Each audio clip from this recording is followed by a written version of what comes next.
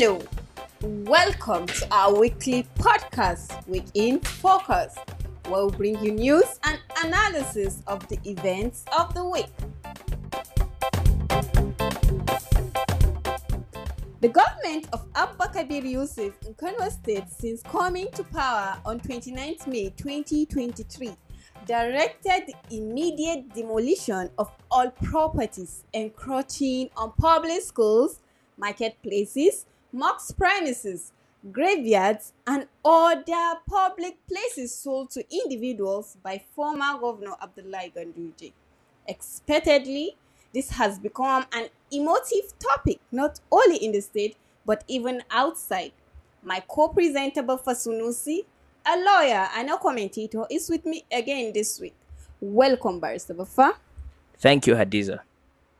So what are the reasons behind the demolitions? Well, the Kano state government, under the leadership of Abba Kabir Yusuf, is alleging that the past administration of Abdullahi Umar Ganduje, schools, cemeteries, hospitals, etc., to private individuals. That is why the demolitions are happening. As a lawyer, do you think the demolitions follow due process? First of all, let us start by saying that the law empowers the governor to revoke all rights of occupancy within the territorial boundaries of his own state. Revocation as a matter of law can occur under three instances. The first instance is for overriding public interest. This is where the land is to be used for a particular purpose in the interest of the public. The second instance where revocation can occur is where the particular land for a particular purpose. Where this happens, then the governor will communicate to the holders of the right of occupancy, and then revocation will take effect. The third instance is where there is a breach of the terms on the certificate of occupancy.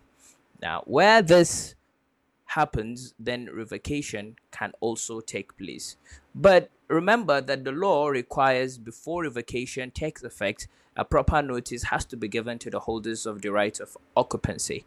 And that notice, bear in mind, the law prefers it to be served individually on the holder, but under circumstances where that is not possible, then the notice should be affixed on a public place where the holder may be able to say. But also understand that the law also stipulates that where the revocation is for overriding public interest, then compensation has to be given. Compensation must be given to the holders of the right of occupancy. Well, on the flip side, the administration of Abba Kabir Yusuf may argue that, all the demolished lands, as the administration of Abba is alleging, belong to a company which is owned by an in-law of the former governor. So this is a clear violation of the Code of Conduct for Public Officers. And the law is quite clear on this, that he who comes to equity must come with clean hands. So it will be interesting to see how the legal battle unfolds. Do you think people whose properties were demolished will be compensated? Wait and see. That is for the courts to decide.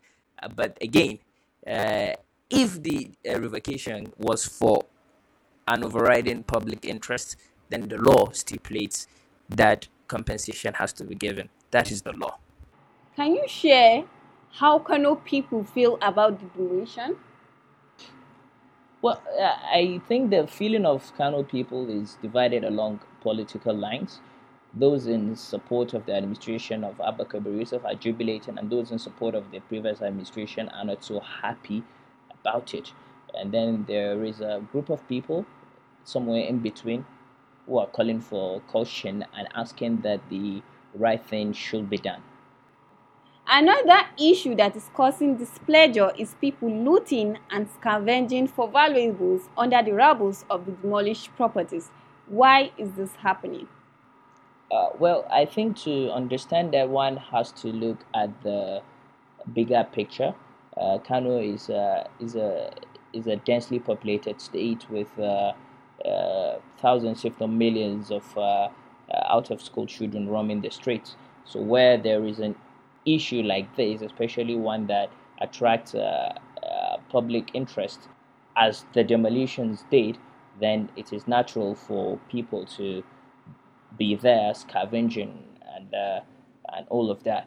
Uh, but I feel the administration of Abba Kabir Yusuf can do better by stationing security personnel within the demolished site permanently until the rubbles are completely cleared off the site. That, in my opinion, will go a long way in is checking the issue of scavenging. Are there any lessons to be learned from all of this, from the sale of public spaces to the demolition by governments?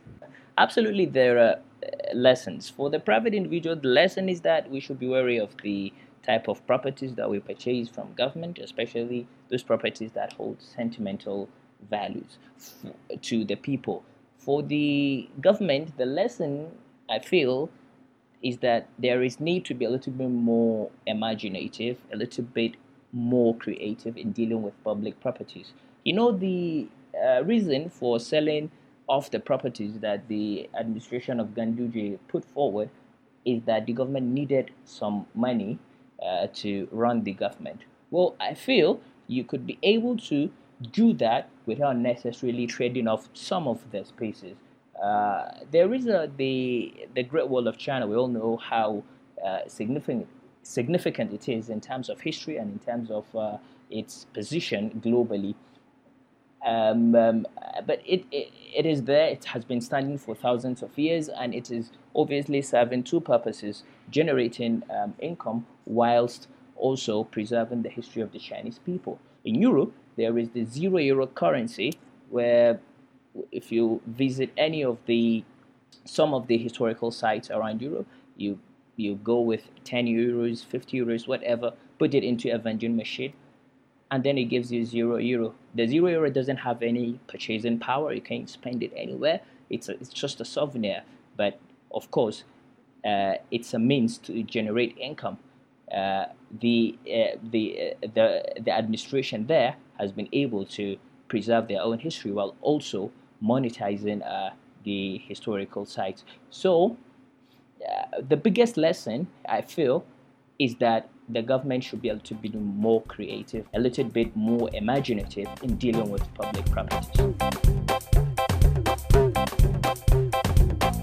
Well, that's all we have for this week. Thank you, Baristable, for Sunusi. Don't forget to check out www.thescoop.com for the latest news, and you can always follow us on our Twitter, Facebook, and Instagram handles at Thescoop. Until next week, it's goodbye from me, Hadiza Musa Yusuf.